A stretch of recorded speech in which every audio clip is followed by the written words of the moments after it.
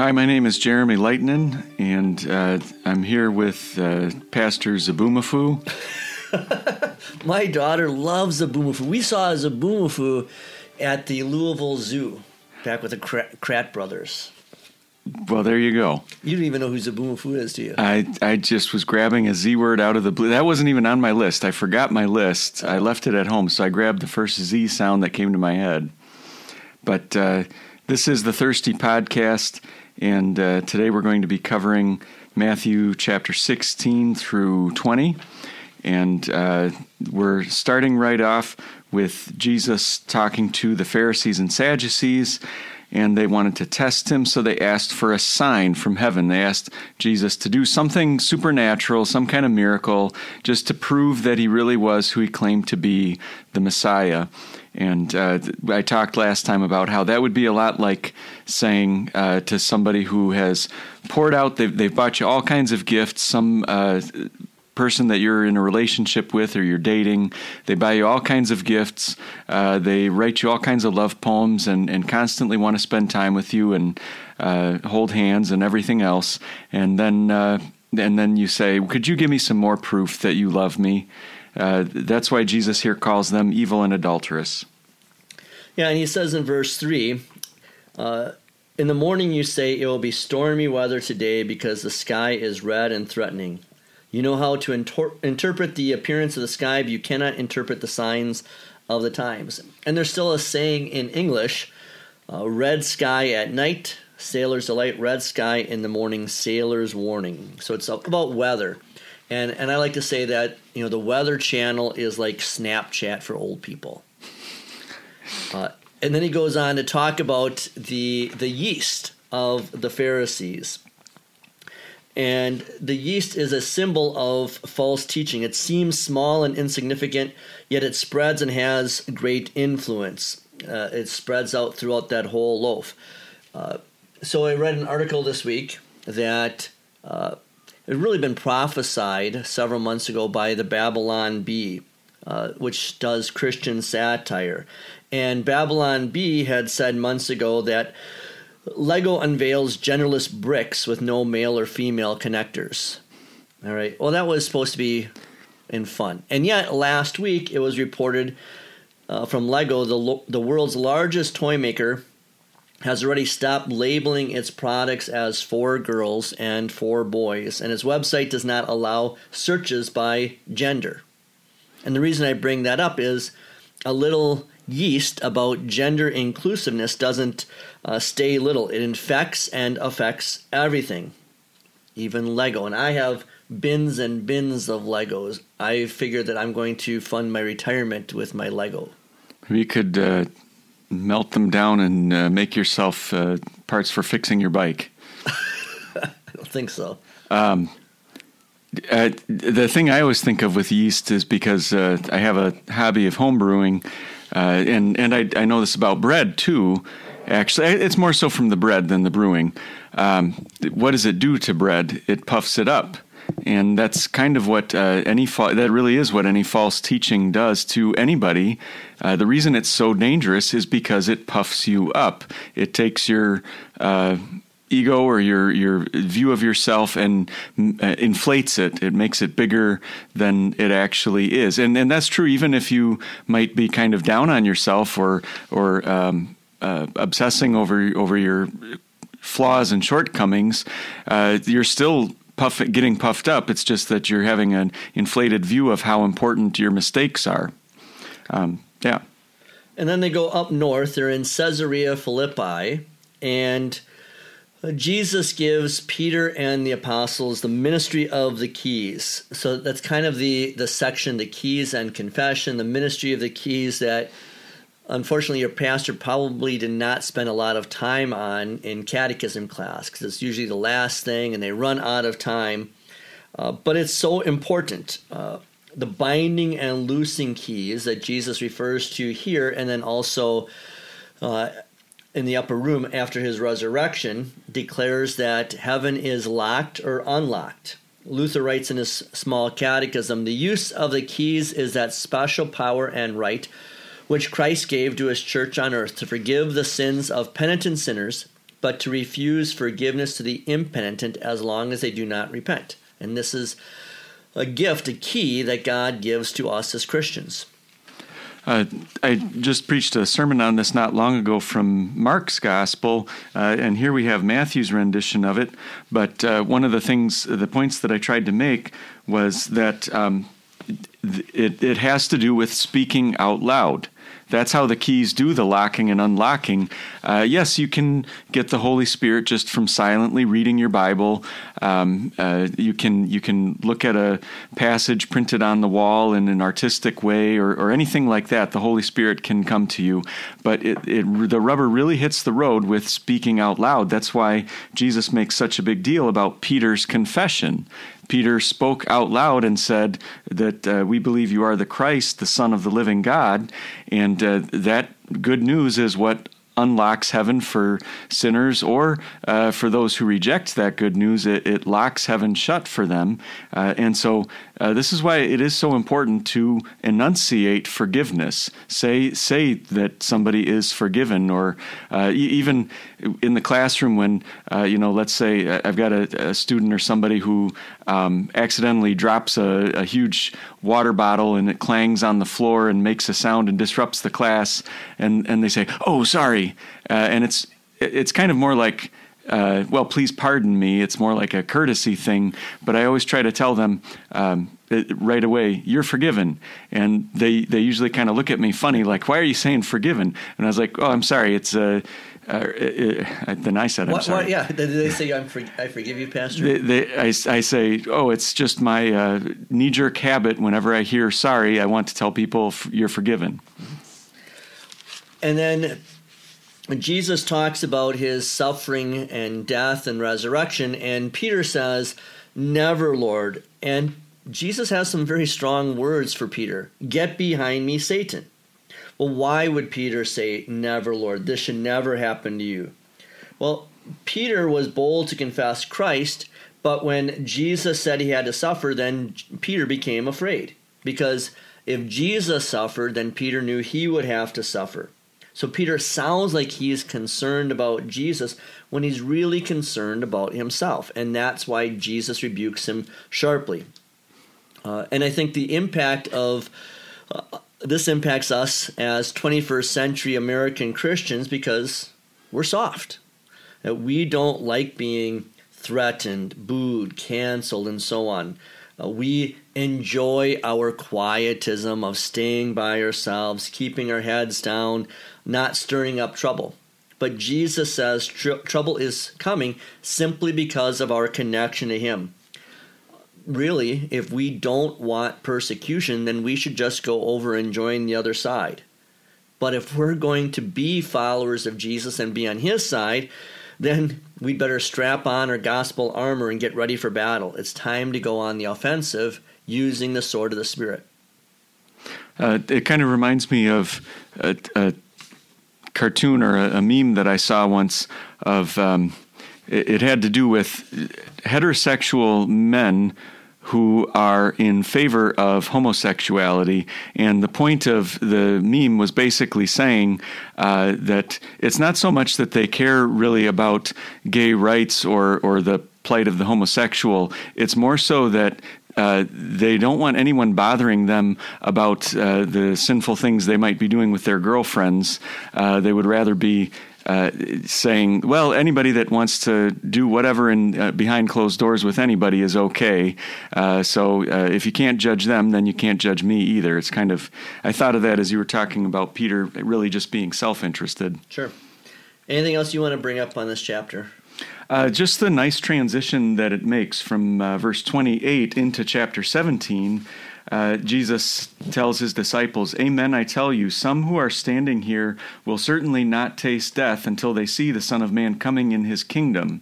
And that might lead you to think that Jesus is saying some of his apostles are going to be around until Judgment Day. But that's not what he's saying. He's actually saying, you're going to be eyewitnesses of me having my full authority and power manifested. And then what happened 6 days later? He was transfigured, and 3 of them who had heard that promise from chapter 16, verse 28, were eyewitnesses of him coming with all this power and glory in his transfiguration. And then looking at the transfiguration, I just wanted to read a few paragraphs from the last sermon I preached on this text from Matthew. Sometimes all we can see is what we don't want to see. Before our eyes is a collage of sadness. We see a past riddled with stupid, unfixable mistakes. We see a present full of people we've let down. We see a future bankrupt of hope. We see a million sights, and none of them are pleasing to the eye. Sometimes we see too much. When our lives are going well, we see so many good things that we become blind to the giver of those good things. When our lives are falling apart, we see so many bad things that we're blind to the sustainer of all things. Whether we are overcome by happiness on the mountaintop or overwhelmed by sorrow in the valley, our vision can be our greatest handicap. We need to learn to see Jesus alone, to see him in his deep humiliation in the cross and in the grave, to see him in his divine glory on the mountain and out of the grave. To see Jesus alone is not to be blind to everything else, but to see everything in him and through him.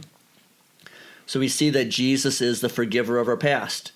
He not only erases our long list of sin, but writes in their place his lifetime of good deeds. His love transfigures our past by making his past our own. Jesus is the companion of our present. He wakes us up every morning with the words, "Good morning, saint. I'll be with you all day. For I am with you to the end of the age. You are my baptized child. The devil can't touch you today." And Jesus is the hope of our tomorrow. The oncoming thunderstorm of teenage angst, or family issues, or overwhelming addictions, or debilitating diseases will be quieted with Christ's grace. Whatever will happen cannot change what has happened. Whatever will happen to you in life cannot change what Christ allowed to happen to him on the cross. Well, if that's from a sermon, then I think that's got to be the comprehensive word on it. I don't know if I have much more to add. Other than, I always like telling the story because I don't know if Mark or Luke include this in their accounts of the Transfiguration, but Matthew does include the line where Peter said to Jesus, "Lord, it is good for us to be here. If you want, I will make 3 shelters, one for you, one for Moses, and one for Elijah." And I suppose I always tell this story, but it's especially fitting now that we're living back in the Kenosha-Racine area. My wife taught at a Lutheran grade school in Kenosha, and one time when she was teaching the students about the Transfiguration, she asked them to make a drawing of it, and one of the little girls, actually one of the pastor's daughters, made a drawing of Peter saying this, and then the next frame was like a cartoon where everybody was responding to Peter, "No, Peter, we are not spending the night." There you go. All right, and then when they come down the mountain, Jesus says that, "Amen, I tell you, if you have faith like a mustard seed, you will tell this mountain, move from here to there, and it move. Nothing will be impossible for you." And they asked, Jesus responded with that because the disciples were wondering why they couldn't drive the demon out of the boy. And Jesus had given them power to drive out demons, but all of a sudden that wasn't working for them. And so they wondered, why couldn't we drive it out? And Jesus said, You didn't have faith, or you didn't trust that it would happen. Yeah, and so the power to move mountains doesn't come from the quality of faith, but the promise to which the faith clings. And the reason we don't order mountains to move into the sea is not so much that we don't have the faith, is that we don't have a need to move mountains. And we don't have faith, like you said, it has to have an object to grab hold of. And for Christians, your faith grabs hold of God's word. And the fact is that we don't have a specific word from God telling us, in this case, in 2021, I want you to throw a mountain into the sea. If we did, if we had a word from God telling us that specific thing in that specific case, then it would definitely happen. But since God hasn't given that word or command, we have no reason, or like you said, no practical use for it either. And so God has promised us many things that are greater than throwing mountains into the sea. And those greater things are word and sacraments. So I was thinking this week of how difficult ministry can be, and yet also how enjoyable it is. It's serious business, but I also try not to take myself too seriously.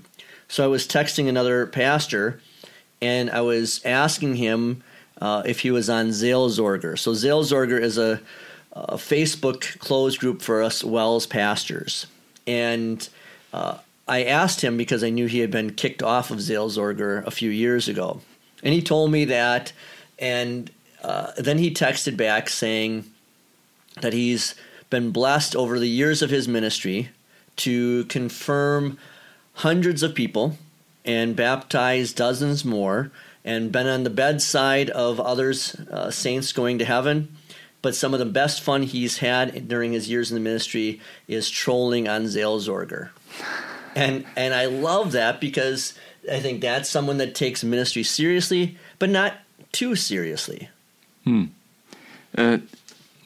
There's a little transition, a couple of verses with 22 and 23, that Jesus, again, just like he did in the last chapter, said that he's going to be betrayed and that he's going to be killed and then he'll be raised. And there's just this little note that Matthew adds: the disciples were greatly distressed. So you can see they're talking about the woes of ministry even back then. The disciples didn't quite understand what was going on. But then we get this this occurrence that I like to set up by asking, do we as Christians have to pay taxes? All right. Well, I figure you've got a good answer for it, so I'll let you go ahead with your answer. Jesus actually gives it, or actually Simon does. He asks, do kings collect taxes from their own kids or from other people's kids? And Simon said, from other people's kids. And Jesus says, so the sons are exempt. In other words, and if you caught this, even the wording I used, do we have to pay taxes? That's a compulsory word, and as children of God through Christ, we're set free. There's nothing that we have to or don't have to do. But Jesus says, so that we do not offend them. That's where it is. Verse 27. So that we do not offend them. We're going to pay taxes anyway, but so that we do not offend them, cast your hook and take the first fish that you pull up, and when you open its mouth, you'll find a silver coin, and you can use that to pay the tax. And if the president and Congress pass their $3 trillion bill, we may have to go fishing, and hopefully there's coins inside the fish to pay all the taxes we're going to need to be able to pay for all that. Hey, doesn't that sound like fun? Yeah. And then you go into chapter 18, and Jesus, and he says this so often, and when you start reading through the Gospels, you pick up how often Jesus uses little children as an example of humility. He does it again in verse 6. But if anyone causes one of these little ones who believe in me to sin, it would be better for him to have a large millstone hung around his neck and be drowned in the depths of the sea. So this millstone is what a donkey would use with its owners to grind the wheat. And I apply that in this way, in that I think parents today are all mixed up, that they are overprotective of their children's physical health, but they are woefully deficient in their protection of their children's mental and spiritual health. Parents today won't allow their kids on teeter-totters of bruised tushies, merry-go-rounds of death, monkey bars of broken arms. They won't let their kids play in the park by themselves for fear of stranger danger. Yet those same parents hand their young children a phone connected to the internet where there are dangerous strangers all over the place. Facebook had recently admitted that Snapchat, which they own, is dangerous to kids' psyche. And even worse, parents keep their kids away from church, from hearing about repentance and forgiveness, exposing Satan's lies and expounding upon God's truths of sin and grace. So Jesus' warning here is clear. And I'm wondering if parents today are fitting themselves for millstone necklaces. These verses are actually in the historic ancient pericope, the reading the gospel for the festival of Saint Michael and All Angels. In the ancient church, and it sort of starts around the beginning of the chapter and then goes until verse 10. See to it that you do not look down on one of these little ones, because I tell you that their angels in heaven always see the face of my Father who is in heaven. And I've heard many different interpretations of that verse. I'm wondering what you have, if you have anything in your notes on it, but that's kind of the point, is that angels protect all of us, but they especially are concerned with, just as Jesus is concerned with, little children. Right. I think some people take this as saying, well, the little kids, well, all of us then have guardian angels, but that, a specific guardian angel. But that's not what this verse is talking about. It's actually saying there's more than one. There's lots of them. Yeah. Looking at the Father's face, I think, I've heard the interpretation that angels are holy, and so if they're always looking at something holy, you don't want to teach little children to sin or to be involved in bad behavior, because that will lose them the protection of their holy angels, because angels can't stand to see anything unholy. They're always looking at the Father's face. Another interpretation I heard was going back to Isaiah 6, where there's a rank of angels, the seraphs, that actually want to cover their faces in front of God's presence, and so that actually seems to make the higher ranking angels the ones who actually get to look at God's face. And so the point is, God is sending his most highest ranking, powerful, noble angels to guard little children.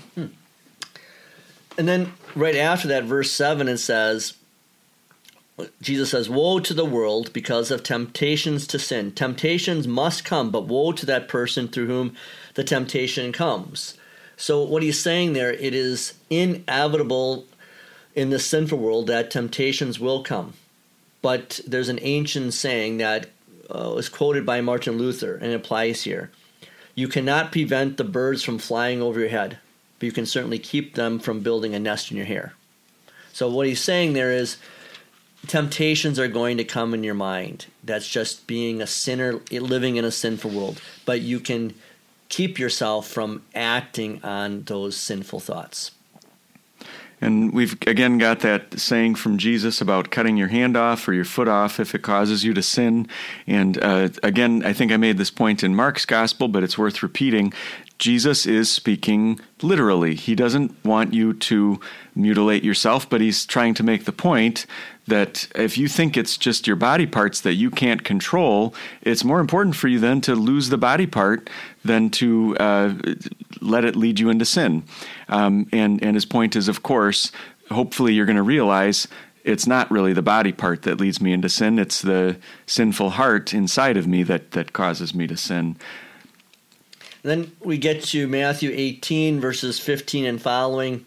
Very familiar verses. We use these all the time. If your brother sins against you, go and show him his fault, just between the two of you. So, Jeremy, how have you applied those verses in your home, in your ministry, and so forth? This whole chapter, I mean, I'm trying to rein it in on all the things I could be saying about the little children and the angels and the cutting off body parts and all that kind of stuff. And this one here, yeah, I have had a lot of experience using this. Maybe the one that pops into my head first is at my first congregation. Well, maybe the best way to illustrate it would be one of the most long-standing, well-tenured elders on the Board of Elders made the comment that in his 70-plus years of being a member and serving that congregation, he could only think of one time when there was an actual case of church discipline where somebody was excommunicated, and I don't even think they used the word excommunicated, but somebody was disciplined and removed from membership in the church. And everything else would have been, some kind of a flowery way of covering it up, the removals of membership. And so we started with that passage to say this is the process Jesus wants us to use, and we are going to excommunicate people, and then we are going to announce it publicly. It's the voters, it's the voting body of the church that does the excommunicating. It's not a pastor, it's not an individual. It has to be by a vote of the voting assembly. But when it does get to that point, Jesus says that you do need to treat them like you treat an unbeliever or a tax collector.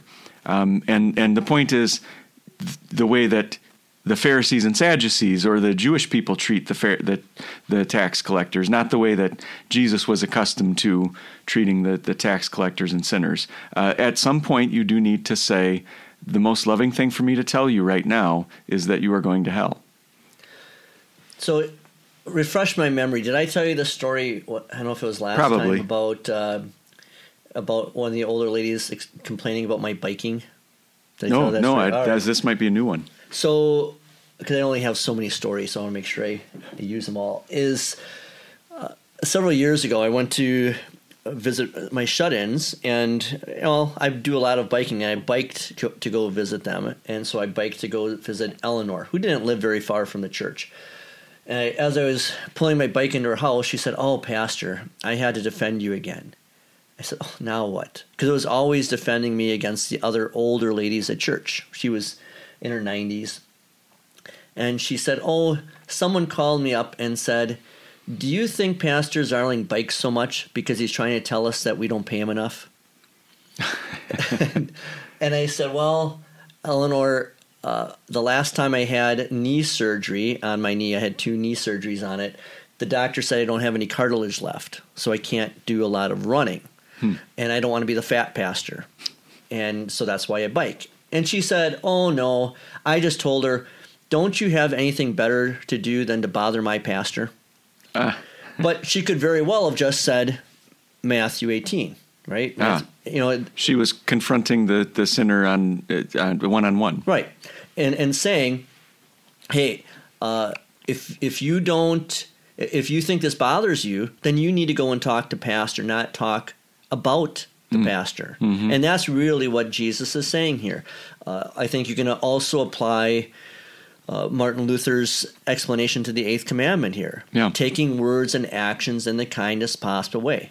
I was coming at this more from the angle of the use of the keys, which is an important part of the small catechism, and this does apply there. But this is also a matter of people's reputations and the 8th commandment. Yeah, and so the goal here, as also with the keys, is to restore. That restoration is the ultimate goal of Christ's admonition. That too often, and this has always been the case, but I think you really have seen it show itself these last few years, it's about winning an argument, being right. It's not about sharing Christ's righteousness. And if that is not our goal, then I think it's like a big game of Monopoly, and we all hate Monopoly. Because Monopoly, it's all about driving the other person into bankruptcy. That's how you win. But our goal should be to be able to have everyone get out of jail free card, meaning give them that free forgiveness. That's our goal of restoring them, not driving them to their knees so that they are not just repentant, but so that we win. Yeah, there's a difference between winning and winning over. Yeah. It's the wording Jesus uses is not that you end up being right or looking good at the end of the day, but that you win somebody over. And then that leads very nicely into what Peter was then wondering. Peter's kind of thinking to himself, okay, I guess a big deal in Jesus' mind is that we forgive people. If they repent, we forgive them. We could talk all day long about where 2 or 3 have gathered in my name. There's a whole podcast devoted to that title. But there's a lot of things that Peter then has on his mind, and he's thinking about forgiveness, and he thinks, okay, exactly how long should we go back and keep on trying to forgive people when they sin against us? And he thought he was being pretty generous by saying about 7 times, and Jesus says, in essence, he says, don't keep track. 7 times 70 or 77 times, however you want to translate it. And then Jesus tells them the parable of the unmerciful servant to make that point. And basically, why will the Lord not forgive us if we don't forgive those who sin against us? I thought the Lord forgave every sin. Well, what he's saying here is if we do not forgive others, then we betray a lack of repentance and faith. And if that's our attitude, then we shut ourselves out from receiving God's forgiveness. So Jesus is saying, if you're not willing to forgive someone, then you can't receive forgiveness. And we pray that in the Lord's Prayer. If really what happened was, but when the servant went out and started choking, the servant was forgiven a huge, enormous debt that he could have never paid. And when he went out and started choking somebody who wouldn't pay him back, he was proving that he did not actually understand forgiveness. And if you don't understand forgiveness, then you don't have it. That's the nature of forgiveness. You don't have it if you don't understand it. And he proved that he didn't understand it, so that also was the same thing as losing his forgiveness. And then we get into chapter 19, as some large crowds came up to Jesus. He healed them, and some Pharisees come. They're testing him and asking, is it lawful for a man to divorce his wife for any reason? So I'll let you go first on that one, Jeremy. What do you have on that test? Well, first of all, I like that the way that Jesus handles it. Instead of taking the issue directly in front of him, he did take the issue directly in front of him. The issue was divorce and marriage, and he said, let's not get caught up in splitting hairs or fine print on the contract. Let's go back to the original intent that God had when he set up this institution called marriage. And so that's what Jesus then does. He goes back to the beginning when God created them male and female. And so this is from last week's sermon where I preached on these words, but from Mark's gospel. And I took it not so much to talk about divorce as I did to talk about the blessing of marriage and the blessing of the home, the blessing of family. If your family has felt more like a curse than a blessing, then bring your brokenness, your sin, and your heartache to Jesus. Don't look for loopholes in Jesus' words like the Pharisees were doing with Moses. Don't seek justification for your actions. Don't point an accusing finger at your offending partner. Gather up the broken pieces of your marriage and set them at the foot of your heavenly Father and say, I'm sorry, I broke it. Nail your brokenness to the cross. Bury your brokenness in Christ's open tomb. Wash that brokenness away in baptismal waters. And then receive the power to live a new life in the sacrament. Have the triune God place his hand on you and give you a blessing as Jesus gave a blessing to the children. And then I also said that Jesus gave his life for all. The married, the single, the divorced, the widows and widowers, the children. He reached out in mercy to a Samaritan woman who had been married to 5 men and now was living with a 6th guy. That he defended a woman who was caught in adultery. He absolved her and then sent her away and saying, go and sin no more. That Jesus' body was broken and bleeding on the cross because of our broken homes. He was abandoned. He was forsaken. He was divorced from his heavenly Father for our divorces. And he became an adulterer in our place so that we might receive his righteousness. I was thinking a lot about the single people when you were preaching on Sunday, and the fact is that we have far too much cheapening of marriage, absolutely, and that's really the best way to understand this section is anything that cheapens marriage, which obviously adultery and having an affair or, looking at pornography or whatever or anything like that, that does cheapen marriage. But you could also cheapen marriage simply by picking fights with each other. Simply by being nasty or impolite. I remember my grandparents talking about, my grandma in particular, my mom's mom, saying that it takes a lot of work in your older years just to show each other common courtesy. But that's another way you can enrich marriage as opposed to cheapening it. And with that, I had picked up my oldest daughter. Today we reffed 5 soccer games, and when I went to pick her up, her neighbor lady was out cutting grass, and Abby mentioned that the lady was cutting grass because she kicked her husband out of her home. That's the way Abby said it. And then Abby explained how they've got 4 kids together in this marriage, and that dad's living elsewhere, and he's got to pick up the kids from one school and then the older kids from another school, and it's a big hassle.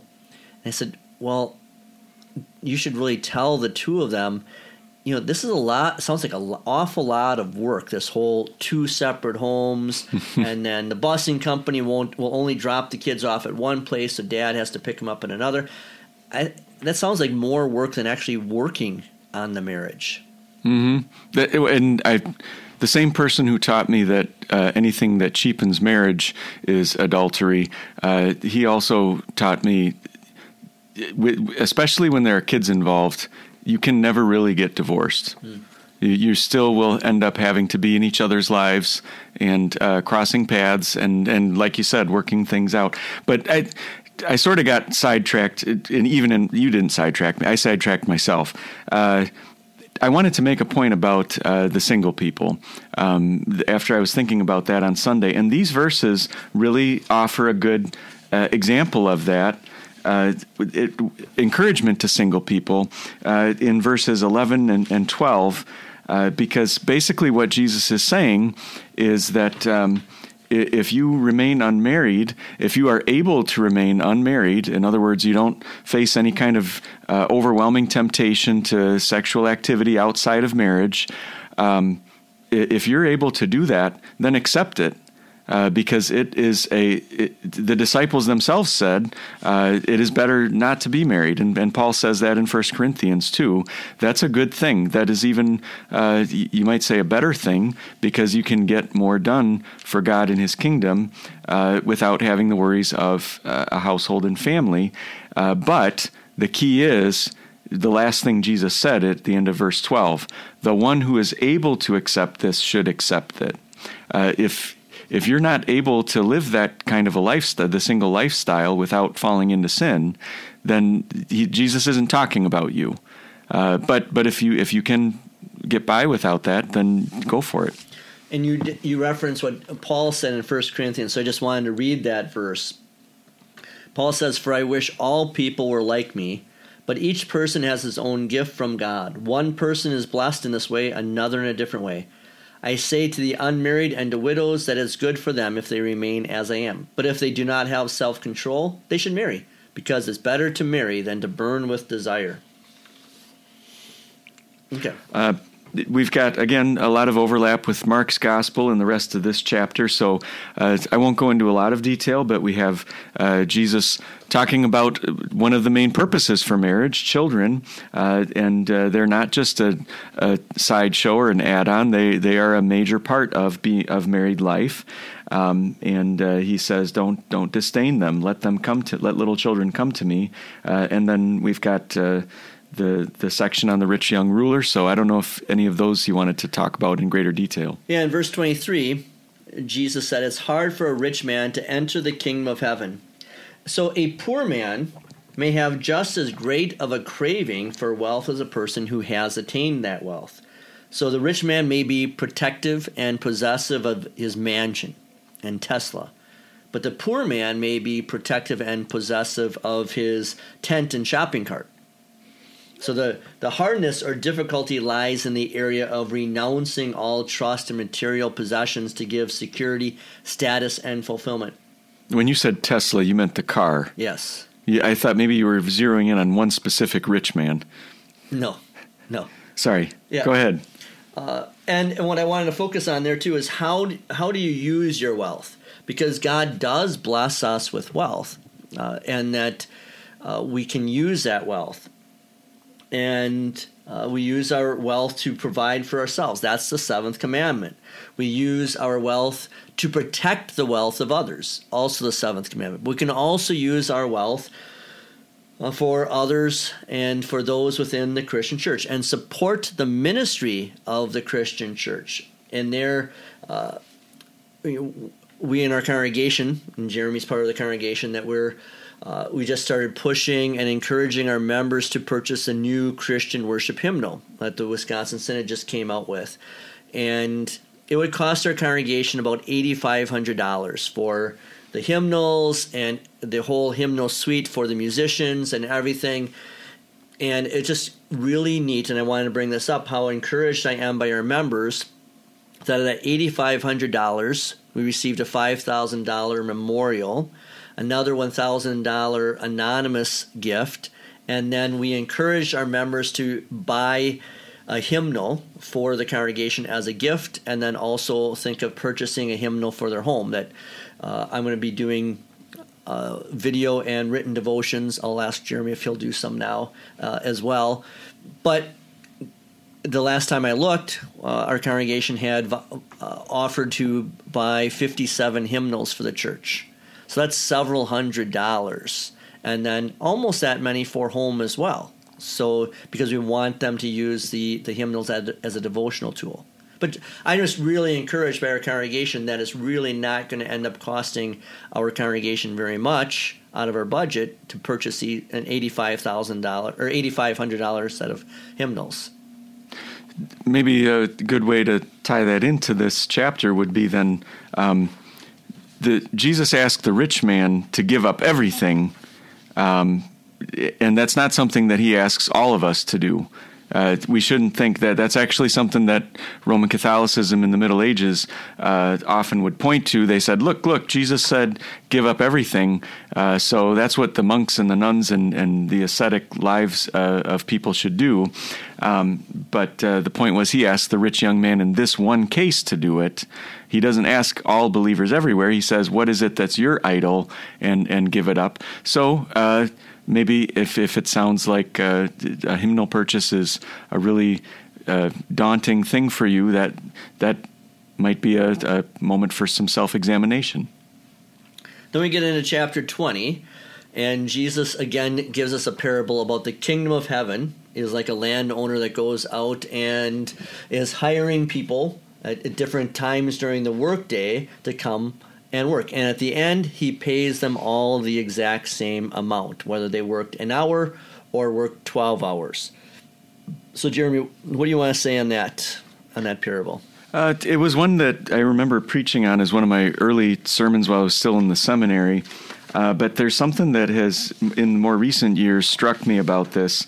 You've got the whole progression of different men being hired at different times and getting paid different amounts, or all being paid the same amount, rather, and then grumbling about it.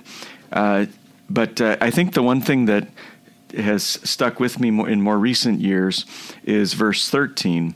Jesus does not, or I'm sorry, not Jesus, but the landowner in the parable does not take on the whole group and try to satisfy everybody all at once. It says, but he answered one of them, friend, I am doing you no wrong. Did you not make an agreement with me for a denarius? Take what is yours and go. I want to give the last one I hired the same as I gave you. And what strikes me about that is this is how Jesus likes to work with all of us. He works one-on-one. He doesn't work in big, massive group type of ways. The church is a massive group, but we are also individuals. And he is here saying, I'm not going to try to convert people as a group. I want to convert just this one person who I'm talking to right now. And the point of this parable is that whether people have been believers from their baptism or on their deathbed, the landowner, Jesus, is generous with what he gives them. So here I told this story the other day in my catechism class. A number of years ago, one of our members asked me to go visit her dad. He was in the hospital with some heart problems. And I was really nervous to go to the hospital to see this guy because I knew he was a hard man. I had seen him years ago at the gym for his grandchildren's basketball games, and he was not a nice guy. And then when I went up to the hospital and I'm walking down the hallway, his door is open. He's at the end of the hallway. His other daughter, who's not a member, says to him, "Hey, Dad, Pastor Zarling from church is here." And I could hear him down the hallway say, "Why is he here? I'm going to hell anyhow." I thought, wow, this is going to be a good visit. But he listened. He listened as I shared sin and grace. He listened and even prayed along with the Lord's Prayer. I was not able to get to see him again. I was scheduled to go see him one day, and then he went into a coma the night before. But I tell that story because if God had softened his heart, I don't think he did, but if he did, that gentleman on his deathbed, if he had made a confession of faith there at the last moment, he would have enjoyed the same gift of heaven of the 203-year-old ladies' funerals that I did, who were blessed to be believers from their baptism, like a month old, to 103 years, or this guy for a day. It's the same gift. The same denarius. Same denarius, yep. And then we come to a part where there's a very distinct transition. Jesus, he's been warning his disciples all along that he's going to suffer and die, but he sort of tells them in verses 17 and 18 that now the journey is beginning. This is the final trip that we're going to make. We're going to go up to Jerusalem, and the Son of Man will be handed over to the chief priests and condemned to die, and then it will happen, and then he'll be raised from the dead. And I often think we're really hard on the apostles for all of their silliness. Peter asking to build the shelters, and James and John wanting to call down fire on the Samaritans who wouldn't accept Christ. And here too, we have the apostles making some very rash and ill-advised comments and strategic moves. The sons of Zebedee, James and John, want to have the chief positions in Jesus' kingship. But I often wonder, they didn't think of themselves as stupid, and they weren't totally stupid, and they certainly wouldn't have thought of themselves as malicious either. And I'm not excusing their behavior, but I am saying, what is it that might have driven them to think that this would be an okay thing to bring up right now in the context? And one of the thoughts that I've had over the years is, if Jesus is talking so much about dying, then maybe his disciples were thinking, well, we should really have someone set in place so that, kind of like in a battle, if the commanding officer gets taken out, well, then the next ranking officer needs to step up and take over the operation. And perhaps if they wanted to justify what they were doing, they would think to themselves, we need to stay organized. So if Jesus, you are going to die, then we should have it very clearly defined who's in charge. I had never heard it put that way. And that doesn't make it right. It's what they did. I'm not trying to justify it, but I am trying to say, let's not just throw the disciples or even necessarily the Pharisees immediately into the category of the evil supervillain that just wants to terrorize and destroy. Maybe they thought they were doing something worthwhile. Well, since you just taught me something here, I'll see if I can share something with you that you haven't heard, although you'll hear it tomorrow in my sermon. So I won't get too much into it. But again, it's interesting how often I'm learning things as I'm going through this so much more in depth. And then, as we hear it, the Gospels in small sections in church, and that Jeremy and I prepare for sermons, it's a lot different when you read a whole chapter or the surrounding context.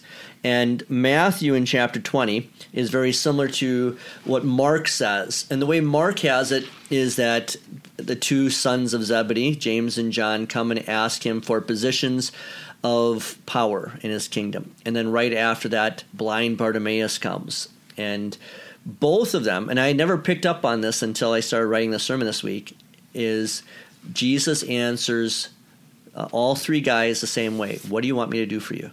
Mm-hmm. So that's the sermon title. So if you listeners, if you want to learn more, you can listen to the podcast on that sermon. And I apply it to us as Christians.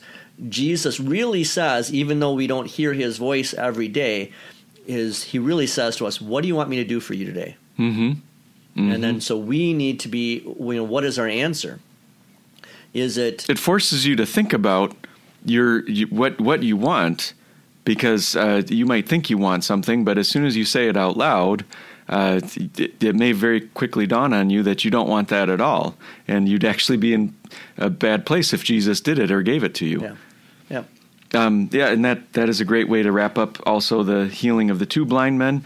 If you have another gospel, Mark or Luke, that talks about one blind man, it's maybe that Matthew here is telling us about another one that was actually there but just didn't get reported in another gospel. But I'll just end by saying that this is always a great time to remember the beauty of the liturgy, that we can, in our worship, we imitate this great prayer of have mercy on me, or have mercy on us. That's what the Kyrie is. Yeah. So we're going to be staying in Matthew for 2 more weeks. And since Jesus began this section today that we study talking about the weather, and since I've been talking about Flash heroes and villains for your names, so I'm going to pick a weather guy from Flash named Weather Wizard. So this is Pastor Zarling with the Weather Wizard. Stay thirsty, my friends, then drink deeply from the water of life.